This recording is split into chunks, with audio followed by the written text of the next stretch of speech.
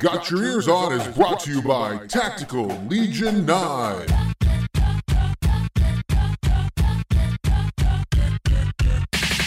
right, everybody. Hello and welcome to this week's episode of Got Your Ears On. Guido here along with Scoot. Yo, yo, yo. And Johnson. It's a special bye-week guest edition, Guido. Yes, special bye-week guest edition. You know, we like to bring on guests when we don't have games to talk about. So we're excited to have back from the SmokeyMusket.com at Nightstare on your Twitters, Jake Lance, an all-around good guy. Jake, thanks for being back on the show. We appreciate it. Hey, thanks, guys. Wearing my blue hat for you this time, not my yellow one. Nice. I like that. That's Guido, good. Guido, Jake is here, I like the obviously. He's here, obviously, to talk about his preference for Chipotle over Qdoba and his abhorrence of all gold uniforms. I mean, I'm sure that's what he's here to talk about.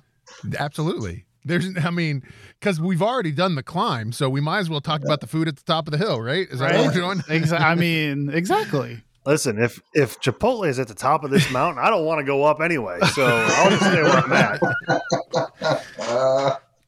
Agreed. So anyways, Jake, yeah, thanks for being on. Obviously, it's kind of a tough season for WVU. I think expectations were high, from a lot of people, especially fans. Expectations were high. Those expectations are not being met. And, Jake, I guess start with sort of an overall sort of how do you feel about this team and where we're at right now? How do I feel about this team? I feel like we should be better. And I think the hardest part is that just like in previous years, you can make the argument that we are one play away. We are 2 plays away from being 4-1, right? And so that gives you hope. And hope in year 1, hope in year 2 is good. Hey, we're close, right? We clean this up and we'll be better. Hope in year 4, when that's all you have because there are no results to back up your hope, is tough. Coming into the season, you kind of looked at it and went 5-star QB, senior defensive line, junior, senior, sophomore, 129 plus starts on the offensive line, junior, senior, 3-year starters at receivers. There's experience up and down the roster. Experience is supposed to equal wins in college football. When you have, that's what we saw in 2018. That's what we saw in 2016. That's what we saw in 2012 for the part. Experience is supposed to equal wins, and it's not.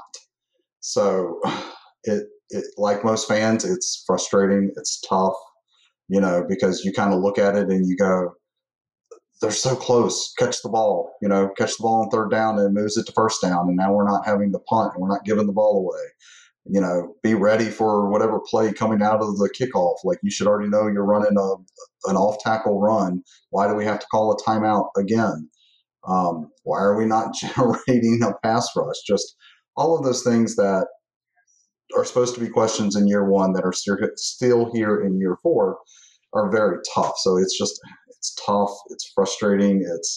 It's not fun. Yeah, we could tell after the Texas game from your post-game article that you wrote. You're a bit salty. There was a lot of non-climb-esque talking in your and I think Scoot was the one who said it last week. There was just screenshots of just bad plays in the article. Right. Here's a bad play. Take a look. I guess the question is okay, so like you said, everything was supposed to be there. The parts are supposed to be there. So the team. But wait a minute, he had to deal with COVID. But wait a minute, I know the excuses are there too. The excuses are there too. But the team, Scoot transfer. But wait a minute, but the transfer portal. But the team is lost, right? So who's lost? I guess that's my question: is where's the team lost? Is Neil Brown lost the team? Is Jordan Leslie lost the defense? Where?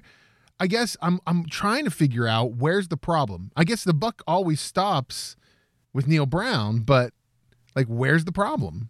Yeah, the buck definitely stops with the coach, and to his credit, he has said that. Unfortunately, this year it's the defense, and the defense is not holding up their end of the bargain, especially with the players that they brought in, the players that they have, the defensive coordinator that they have. But in more so, I think the thing that has irritated me the most, and it really irritated me last year, and it has infuriated me this year, is the fact that you have heard at least twice this year, and you heard it at least 3 times last year. Well, they did something we hadn't seen on film before. And to me, that's a preparation thing. That is so what? Like when I played football and when I've coached kids, the very first thing you teach them is a base cover 2 on defense. Okay, the safeties go high, your corners go outside, your middle linebackers drop back. Okay, play base cover 2. Or heck, play a base cover 3 if that's what you want to do. But like a team motions or a team puts out an extra receiver or pulls the tight end or puts the guard out, whatever they do. And our guys are just like, well, what are you doing? I'm like, I don't know. What are you doing? I don't know. Well, who's on first? I don't know. What's on second? And it's just one of those things where you're going, why are you not just calling an audible to a base defense, letting them pick up 3 yards, seeing what they did, coming back and saying, okay, we saw what they did out of this. This is how they're running it. Now we know, go to, man blitz 2 or whatever you're called. Yeah, I agree, Jake. And don't you think that's what put such a sour taste in everyone's mouth here after Texas? Like, not so much. I mean, look, the score was bad enough, but we had 9 days to prep for that Texas game. And I think I didn't go in thinking we need to go in there and manhandle the Longhorns or something. I mean, Texas is good. As a general aside, though, isn't it funny that I haven't decided how good I think Texas is because of how much of a mess I think we and Oklahoma are? Isn't that kind of funny that I'm still not sure. But anyway, I think they're very good. And I think that I would have been like able to get my head around, hey, you got beat up a little bit and you lost to Texas, but there were parts of that game that it just felt like we were completely discombobulated and just didn't look ready to go down there and play a football game. I think that's what made me so sour after this Texas loss. Yeah. I wasn't sure, and I still am not sure watching it, if that reminded me more of 2018, where you just kind of, or 2018 Iowa State, or 2021 Baylor.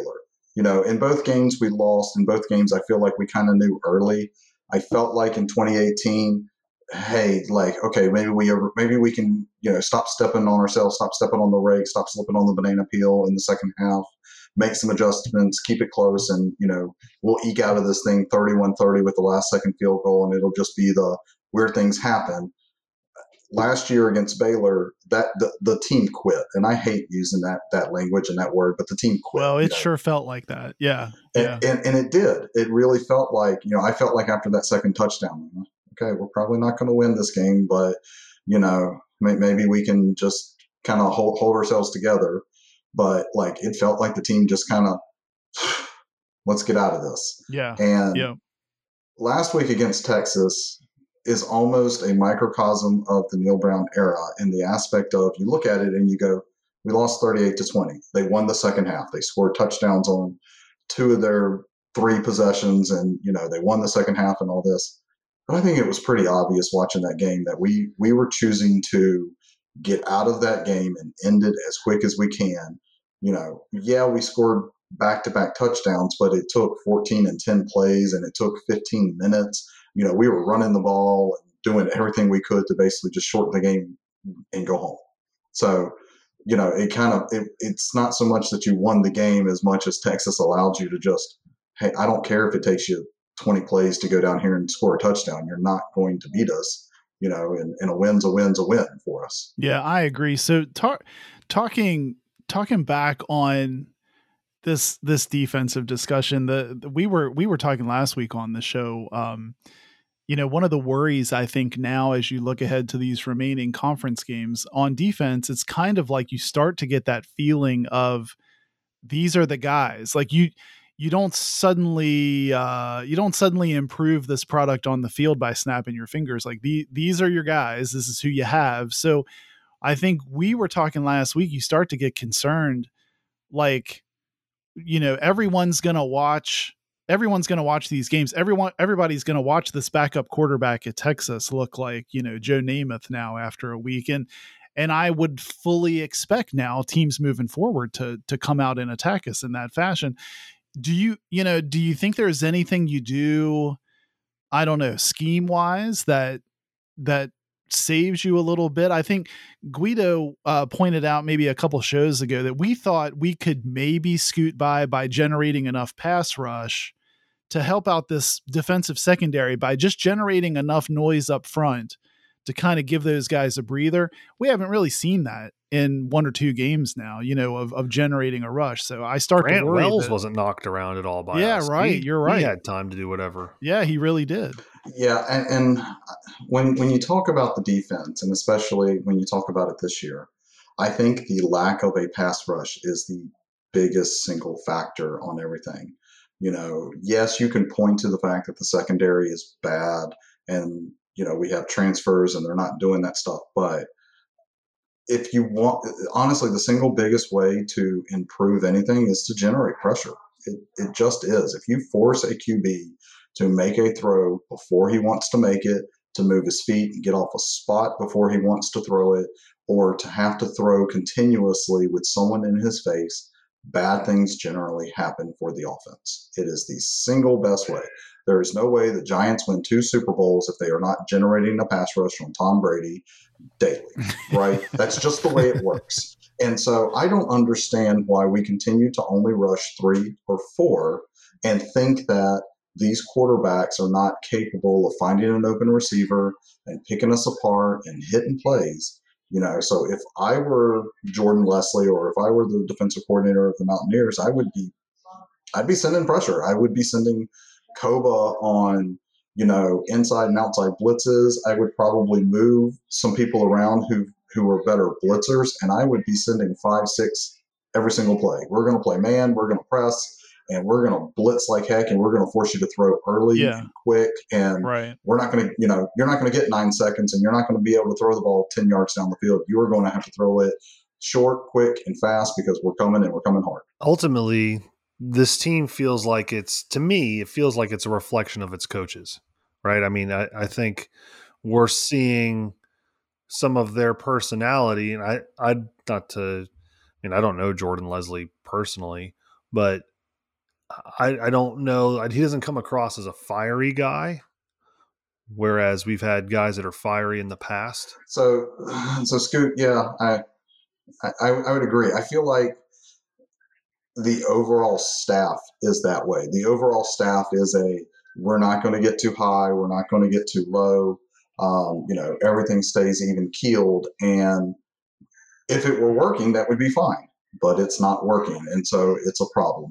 And I think, overall, that's probably the truth of everything with this staff and this team, is that you can't just say any one thing does or doesn't work, because obviously if they called the plays and they work, we're all happy, but they're calling plays and they're not working and they're not happy. So whatever they're doing is not working. I have noticed, I've read it on other places, I've noticed it when I've watched the games, that there isn't an energy on the sidelines. When Rich Rod was here and they scored, that sideline was going crazy.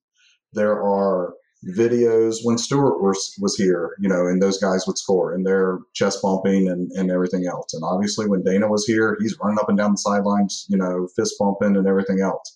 And now it just kind of seems like we scored, cool, great, good job, thanks. Like you're 20 years old, man. You just scored a touchdown in college football. Go yell, scream, and have some fun. And it seems like that is missing from the top down. There's no fun, there's no excitement. It's very business. Put your mind, professional. Put your head down, do your job, and everything. And unfortunately, it's just it's not translating on the field. You're not seeing a business-like approach where we can go out, score points, grind teams out, and win. And we're the methodical. We don't make mistakes. We're Iceman in Top Gun, right?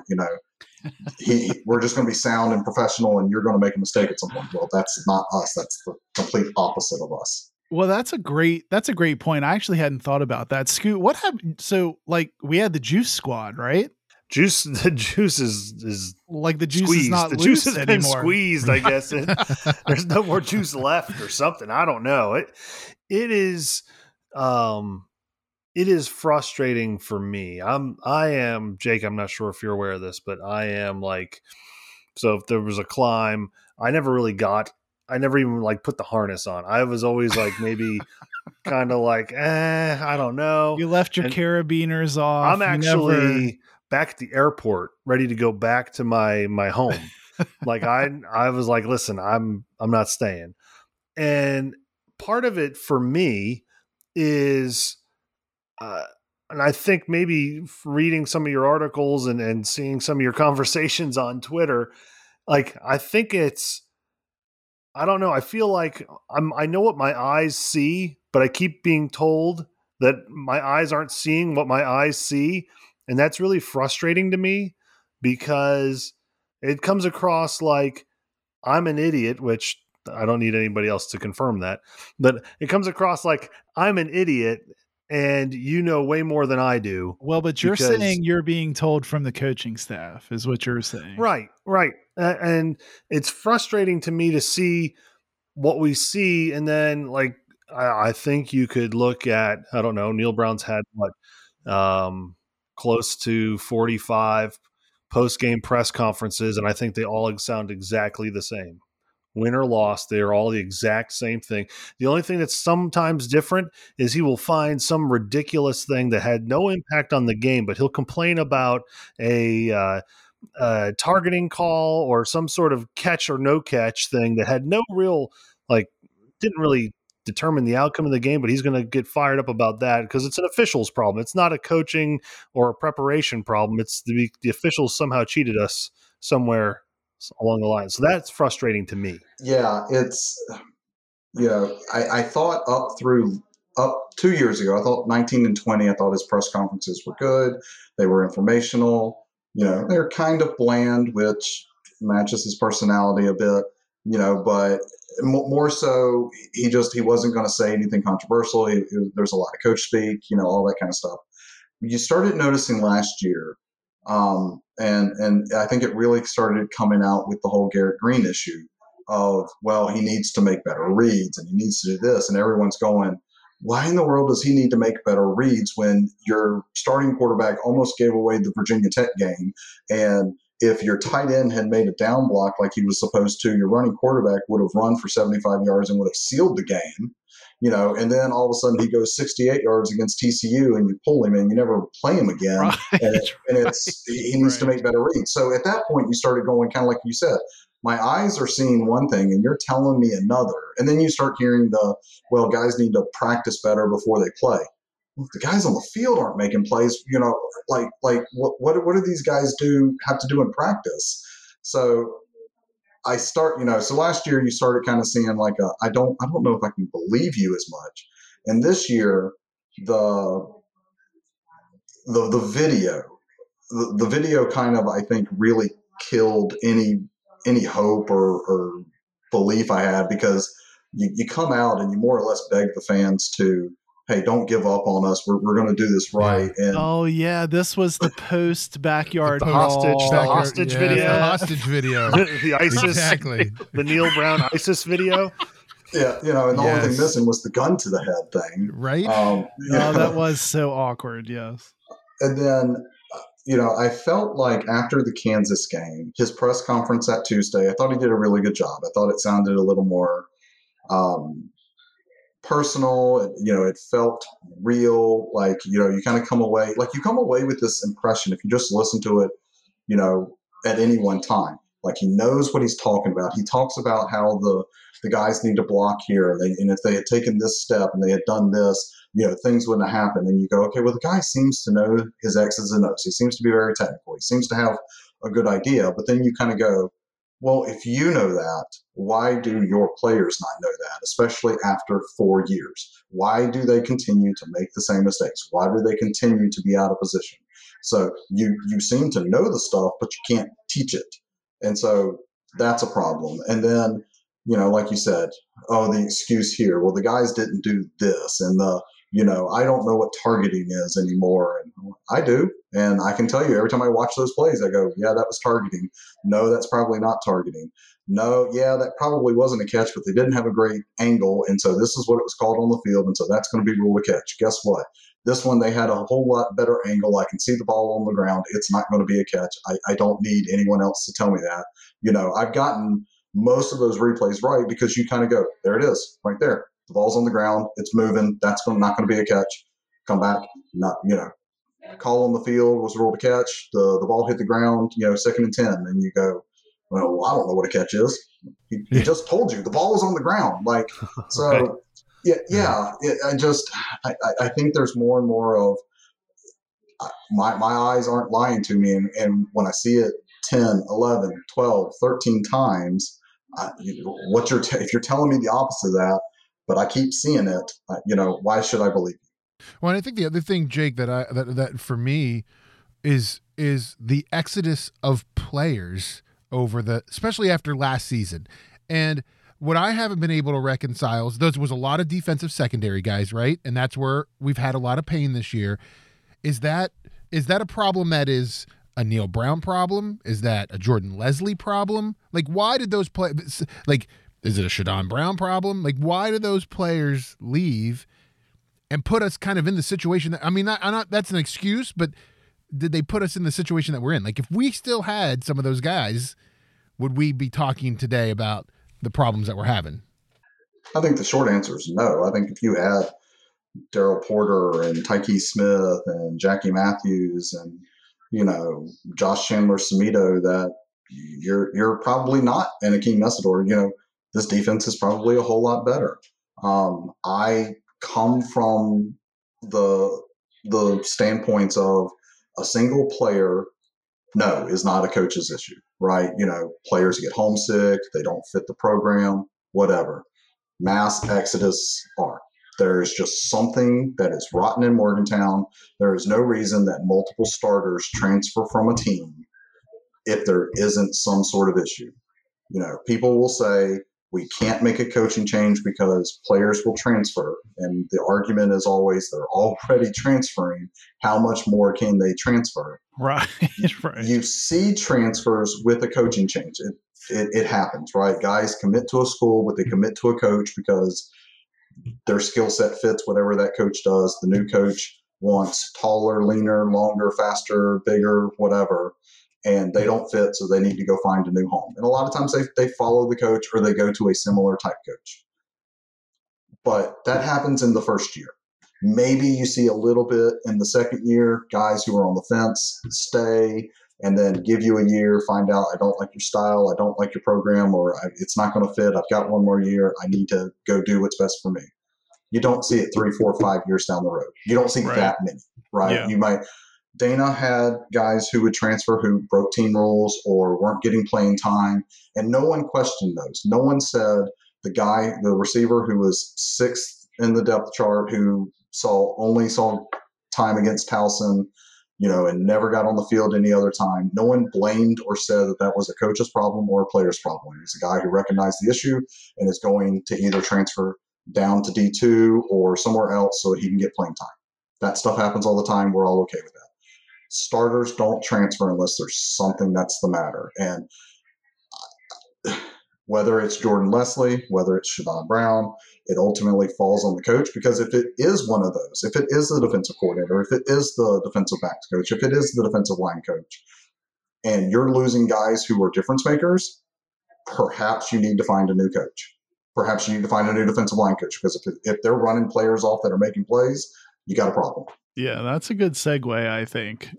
I think that's a good segue. Do you feel that Neil Brown maybe has a loyalty issue? I'm sure he does. And, it makes sense for him because these are guys that he won with at Troy, right? He's going, I've won 10 games. I was 31-9 or whatever he was, in those 3 years before he got hired. So it makes sense. And I'm sure they're good coaches. I'm sure that they know the technical aspect of coaching. It's not like they hired me or someone else off the street who's never been a coach before and said, come teach these 22-year-old college kids how how to defend a 300-pound lineman, swim technique or whatever. But I think we can all recognize that there are tiers and levels of talent, and some guys may be a good G5 coach or maybe good at one area and it doesn't translate to another. From where I'm an engineer, and I've worked in places where this guy was really good in this market and this sector, and when he tried to come over and talk to another architect or another engineer or something, they just didn't mesh. And so you kind of had to pull him away and say, you kind of stay in your lane and stay in your crowd and don't come over here. And that might be the issue, is that they're not able to connect to these, Northeast football players. Without looking, I don't know where some of their backgrounds are, but if they're from the Southeast and they're used to a certain type of football player and relate to them a certain way, they may not be able to relate to these Northeast guys or whatever it is, but they're not getting it done. There's too many issues, and you can't, ultimately it's going to cost him his job. It is going to cost Neal Brown his job if he's unwilling to make changes at his secondary coaching level. If he's not willing to get rid of some of these coaches, you could see it ultimately costing him the ability to coach the Mountaineers. Well, and we had said on last week's show too, Jake, that's like, yeah, we were debating that. Yeah. Like, does Neal Brown sacrifice, for lack of a better term, Jordan Leslie right now in the middle of the season to try to better his position when it comes to the end of the season? Like, at some point, I would think as a head coach, you've got to try to position yourself too. And I don't know if he's thinking about that part of it either. Well, and we debated that too, because we likened it to bringing Graham Harrell in on the offensive side after getting some heat on, offensive play calling and offensive performance. I think people, even before Graham Harrell, now he had his own. I don't know where that heat's coming from. Deggy was prolific. Diggy was prolific. Well, I think people, even before, JT Daniels and Graham Harrell's system and everything got going here this season, a lot of people were kind of giving Coach Brown credit. And I think I did too. Like, okay, look, he's making an effort, taking some action here to address what he's getting some criticism on and what is recognized as a pain point. I think we were debating last week, don't you think it would behoove him to do the same here on the defensive side? And we never really came to an agreement on whether we thought that would happen or not. I'm not sure it does. I don't think it does. Typically, when you see this, you've got a guy who has either won and is sliding down and now needs to save his job, by showing the change, or you've got a new guy and this is his first time. And I don't really think Neal falls into either category, because I think 4 years is a little too late in the process. You kind of saw with Dana, and I apologize to people to continually bring him up, but he was the last coach, so he's the most recent. But, he had Joe DeForest, and that didn't work, and he got... there's a name. Oh, my gosh, there's a name. And then he had Keith Patterson, and he was better, but he still wasn't working. And I would probably argue that the Patterson thing was more youth than talent. I think if Patterson had stayed another year, he probably has similar success to Gibson. I don't know that he, beats Baylor in 2014, but I think you could probably see, similar success, because Gibson got the benefit of having juniors and seniors on his defense where the other guys didn't. So, but Dana, to his credit, Joe E. Forrest, because we'd never played D with him, he sacked him after 1 year and he was moved to special teams. Keith Patterson, same thing, didn't work. You're gone, right? He immediately and quickly recognized there was an issue and we moved. And Neal is now in his fourth year, so it's not first or second year trying to, hey, look, I'm trying to find the right thing. I'm trying to find the right fit. And ultimately, I think if he were to sack Jordan Leslie today and name somebody the defensive coordinator. That's the concern, is who would it be? Right. You look at the rest of that coaching staff, you're like, could we go with the secondary coach? Probably shouldn't do that. Should we look at, I don't know where you go. So that's a good question. And so if you sack Jordan Leslie and it doesn't work, I think it cost him his job anyway. I came into the season saying we needed to win 7 games. I came into the season saying that at a minimum, we need to win. We need to be 7-5 going into a bowl. And I can forgive you if you lose a bowl, if you go 7-5, but at least you finally prove that we're a little bit better than what we were. And I remember talking and asking and trying to find out, we have a 5-star quarterback and we have all of this experience and talent returning. Why is why is even my expectation 7 wins? Like, why is that not 8, 9? That's fair. 10 wins. Right. And, some of it was there's still inexperience and there's the strength of schedule and whatever the excuses and the reasons were. And, I never really got a good feeling or answer as to why 7 wins was acceptable, but it was acceptable, right? And I think we can all argue it probably more was the fact that we had never reached 7 wins. So you can just reach 7 wins, we'd all be happy at this point. But you come in and you say 7 wins, and I mean, I seriously doubt we're getting to 7 wins. And so even if you were to fire the defensive coordinator and he goes 5-7, I don't think it's enough. I just, at this point, it's all a referendum on him. It's all on his head. And, whatever changes you make need to quickly turn the ship around and right it. And they have to be the right ones. And I think there's just not enough time anymore. Like, at this point, you're using a spoon to get the water out of the ship, and it's just not enough. 7 wins would require you to win 3 in a row. Yes, and we've yet to do that 40 games in. Well, and so Guido, that kind of brings us back to where we were last week, because Jake's right. Now each weekend, each Mountaineer game day weekend feels like a referendum on the head coach, and we were debating last week, what. We had chosen 5-7. Scoot went 4-8 at the beginning of the season when we were trying to suss out where we thought the team would land. And we thought at the time, even if that happened, at least I recall us saying, I'm not really sure that costs him his job because of things that are locked in place and, the famous extension that's out there. And so we've been debating, and I don't know. That's what I was going to ask Jake too. I feel like, to me, it's still up in the air. If you limp this to 6-6 or even 5-7, like how we were kind of talking last week, how bad does it have to go before something is done? Because I don't think it's our nature. Just as WVU, I don't think it's our nature. If he limps this to 6-6, maybe even 5-7, I'm not sure that there's any change made. Well, and even from the standpoint of the college, like, WVU's been pretty tight-lipped about what their feelings are about the situation right now. And, there have been some press releases from Shane Lyons that have been, we're monitoring the situation kind of top, way of putting it. Yes. But it doesn't, I don't know where this college would be on this. There's part of me that truthfully believes, Jake, there's part of me that believes we finish with 3 wins this season.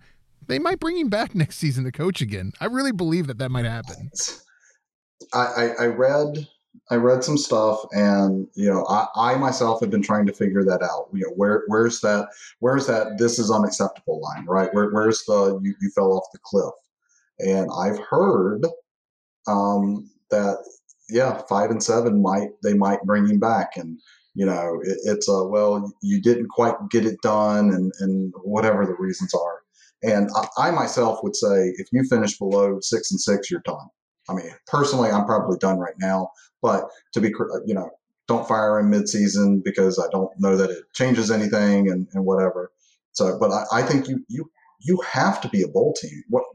West Virginia is the 14th winningest, football program in Division I, and we're talking about being under 500 3 out of 4 years, and that's acceptable, and we're going to allow that? That just can't happen. That drives me insane because I think the apologists say, well, he's had a lot of uphill battles, and it's, hard to recruit to West Virginia.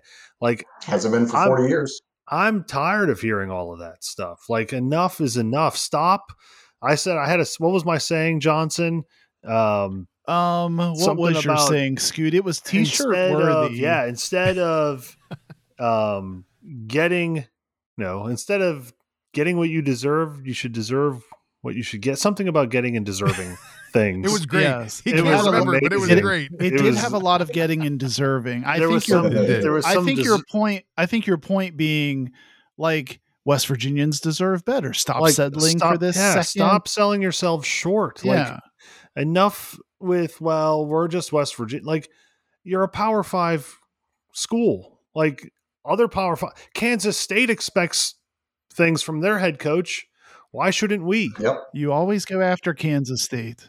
You Well, always go 'cause, after yeah, Kansas State. It's Kansas. And that was the reason why we wanted everybody was like, oh, we got to get rid of Bill Stewart because he's not a real head coach, and we need a real head coach. And look where we're at now. Like, we've got a guy who Throws good Bill pool Stewart parties. had a better winning record than Neil Brown did. Plays hillbilly yeah, golf with the fellas. He's got, like you said, he's got a good cannonball into his pool. He does. I think, Jake, is the $20 million buyout, is that what stops WVU? Is it a money thing? Is it what stops them from doing it at this point? I think they don't want to admit it, but I'm sure that it does. So let's talk about the buyout real quick before we get into it. So, if you talk to me about the buyout on Twitter, I will ad nauseum talk about this, and I apologize if you followed me and you know what I'm about to say.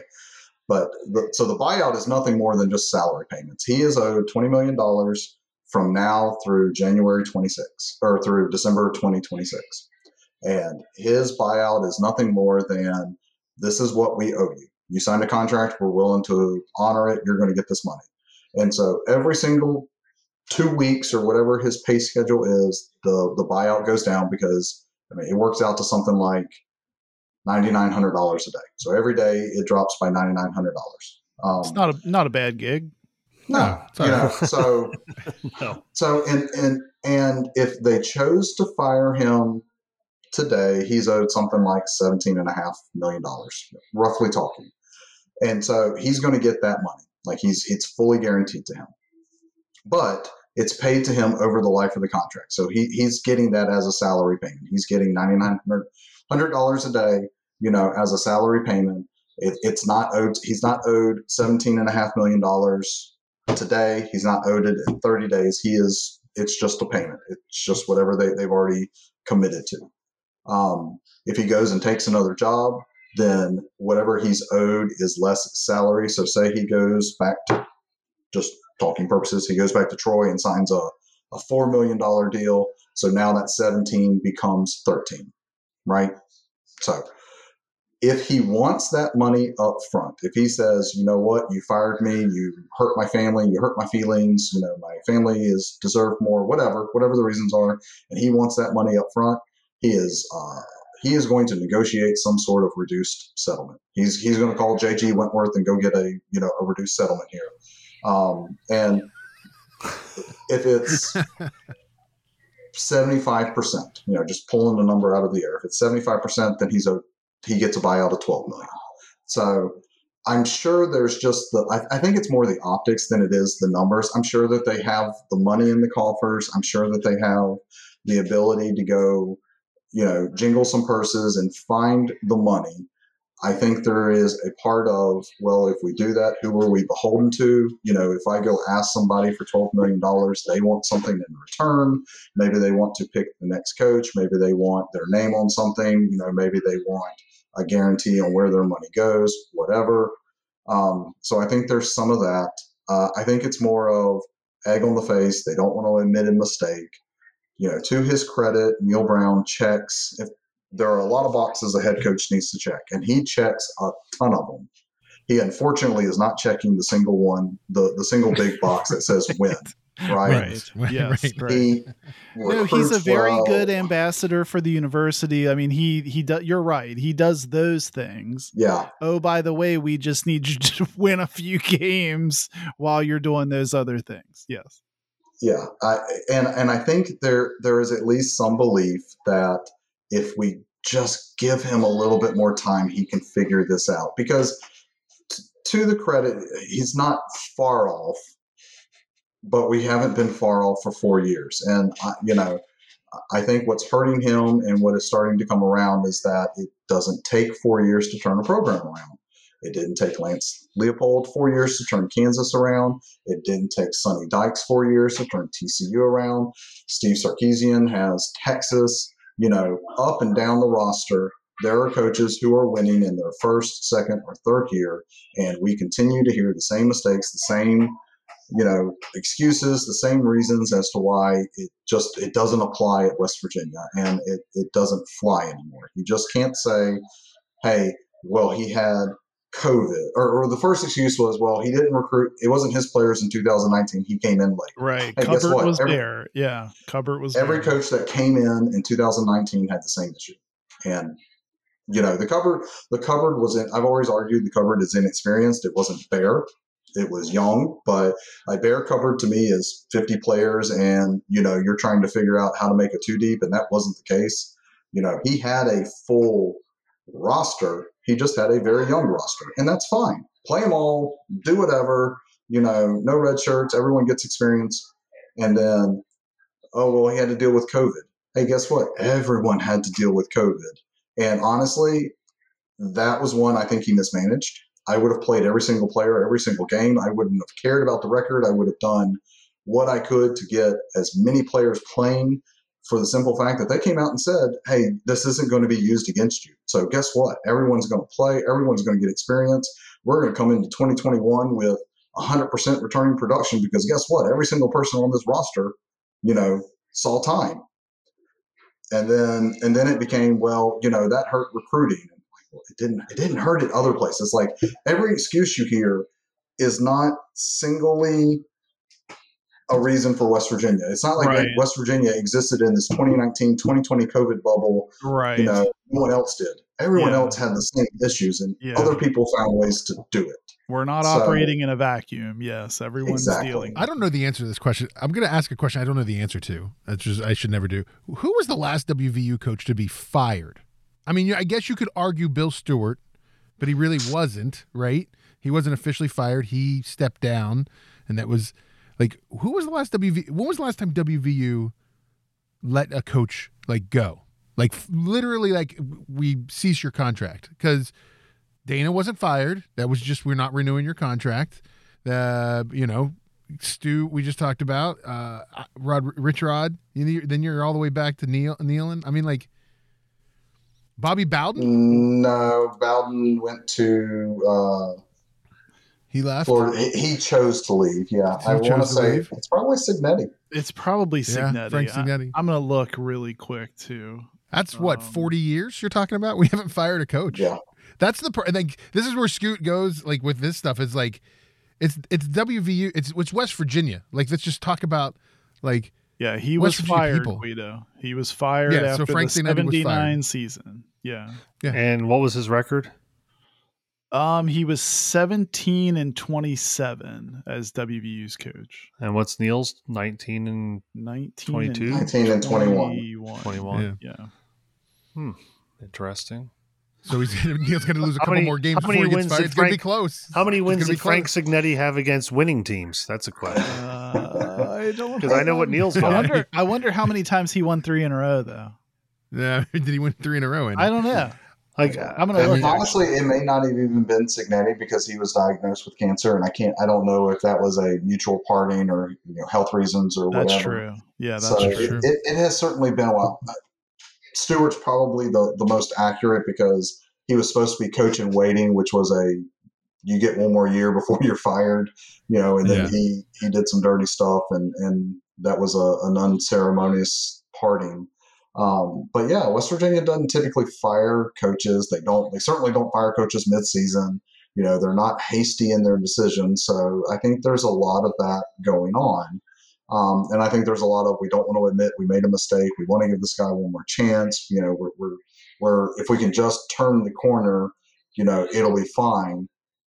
My big fear, and this started last year, and I think it's built to a point this year that it is not going to go away, is unless this team rattles off 6 or 7 wins, and gets to 7-5, that you come back next year with a coach who's under 500 4 years into his tenure, who's never won 3 in a row, who continues to make mistake after mistake after mistake after mistake that I'm not excited about next year. Like, if we come back if we bring this guy back at 5-7, do I really want to sit through this again when our first game is Penn State and then we play Pitt and potentially we get to see Dana come to Morgantown, and Dana's going to be licking his chops looking to put 75 on us. Oh yeah, do I really want to go through that as a fan? Do I really want to sit here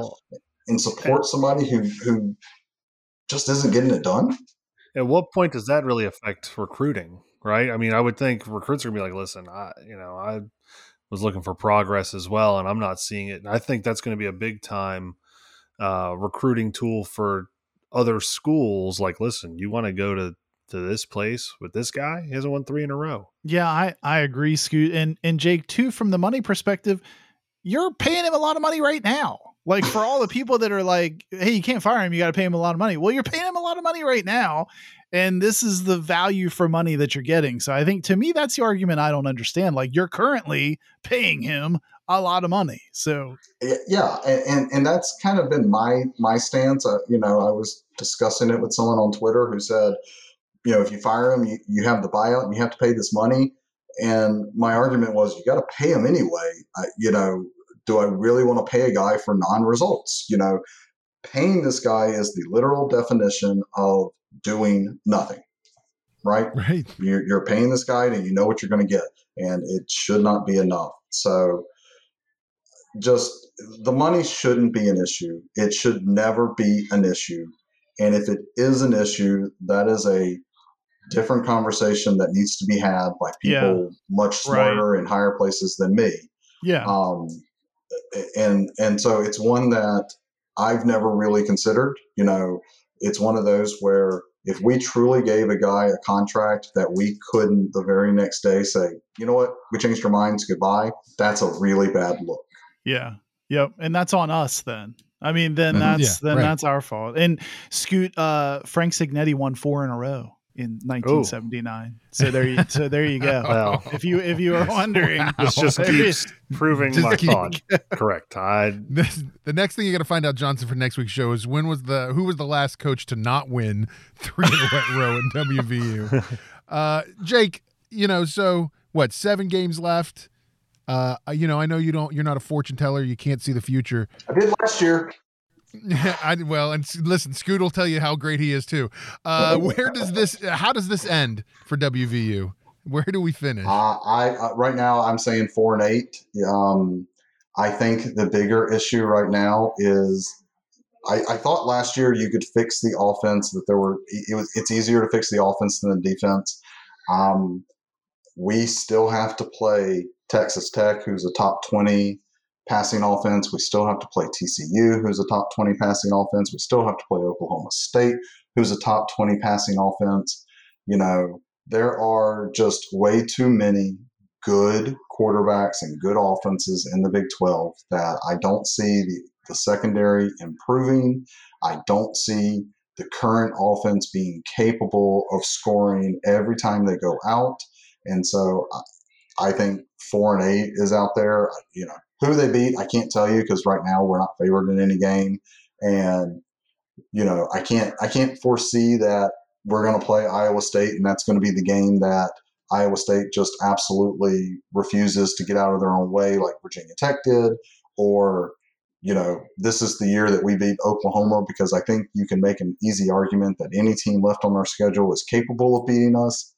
Yeah. I think we are capable of scoring points on any team, but I fear that you've got the issue of the first time we don't score an offense, that is a score for the other team. Yeah. And so, great, we scored on 7 of 10 possessions and the other team scored on all 10. The Ollie meter. We've been talking about it's it. The Ollie meter. The Ollie We've meter. been talking about the Ollie meter. Yeah. Every time we see Ollie out there punting, then that's a move in the wrong direction for sure. Last week we had the Ollie meter set at 3.5. We said if more than 3.5 punts, WVU doesn't have a chance. Well, and Guido, didn't we go screaming past our Ollie meter over under by halftime? I think first half. Yeah, that felt bad. That felt really bad. I mean, I think the Ollie meter this week. I mean, I'll set it. I'll set it at 2.5 this week against Baylor. Like, I think that's like you can't have him out there all the time punting. You get if you're not putting points up, even if it's 3 points, you got to put points up. I do want to talk about this Baylor game, though. Okay. I want to get everyone's prognostication because I think it's interesting. I'm going to be controversial. Oh, geez. Because we were talking about it before we got on the show. The spread came out, started at 2.5 and went to 3.5 in favor of Baylor, which I thought was surprising. Weird. Yeah. And the over-under's 54.5 on it. I guess I assumed Baylor was going to come out at least a touchdown favorite in this game. And seeing it at 3.5, I was kind of surprised, Johnson. Yeah, I definitely was. But then, I think we should do what we normally do here, Guido. We should each give our predictions for this upcoming game, include Jake's, and then we can kind of look back and see how wrong I was, because I already feel like I'm going to be controversial and wrong. But I guess I'll go first since I'm the one bringing it up. I think this Baylor game.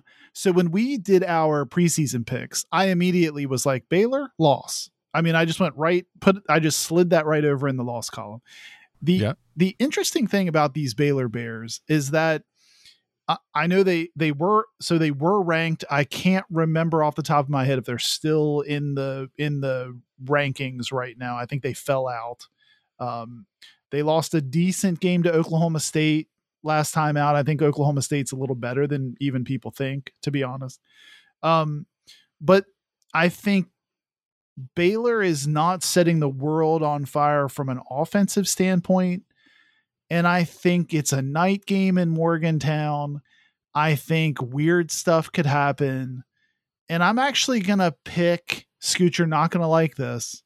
I'm actually going to say the Mountaineers steal a win against Baylor in this upcoming game. I'm going to say 24-21 WVU. Wow.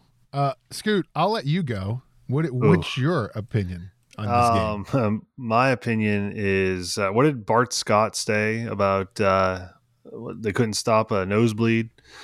Something like that. I think we're going to lose. I picked this as a loss. And I think sometimes I'll go back to my old adage. Sometimes the matchups just aren't great. Like you see it more so in basketball than you do football, but in football, Oklahoma State, we can't seem to beat them for anything. So I also feel like we struggle at times with Baylor. We did last year. I'm going to go. I think Baylor scores 42, and we score 24. You think Baylor's putting up 42? Yes. Wow. Yes. All right. Okay. And I'm gonna take Scoot and double down on it. Here's the thing, boy. Johnson. Okay. I mean, I appreciate this is gonna. I mean, if it goes your way, Johnson, you'll look like a hero. And you guys aren't even thinking about it. The rope's been it's down in Jacksonville. It's Stripe the Stadium. Is that what it is on Thursday night? I always believe Stripe that, don't they? They always try to stripe that stadium. Stripe in the stadium, but I think it's going to be really hard to stripe the stadium with 42,000 allegedly sold tickets. Is going to be my guess. And I think it'll look a pretty empty striped stadium on national television, Fox Sports 1. Baylor right now averaging this season points per game 37.5. So I'm going to tell you right now, if they're averaging 37.5, they're putting 48 on WVU. And I'll go with you, Scoot, in the sense I think WVU does what they've been doing, which is they'll score 2 or 3 touchdowns in the second half after being down by 4 touchdowns in the first half. And it'll be like 48. I'll go 24 with you. I'll go on that 24. I like it. So no faith. Listen, you've lost all faith, is what you're saying. My faith went out the door. Well, it was like poking its head out the door. Did it go with your Jarrett Deggy jersey? It did go with my Jarrett Deggy jersey.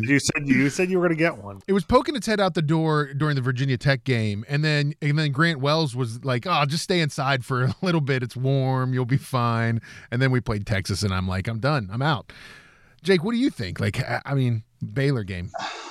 while you guys were talking, I was just kind of looking things up, and it is amazing to me how similar Baylor is to West Virginia across the board. So, just real quick, Baylor scores 37 a game. We score 38 a game.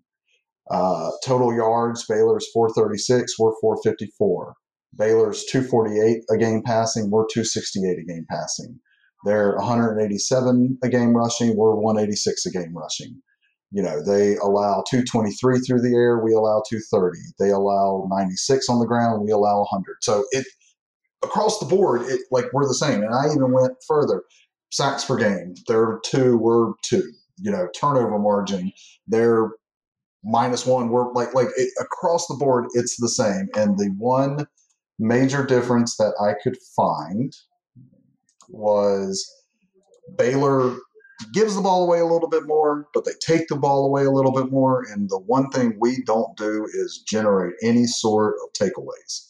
So I'm feeling Baylor.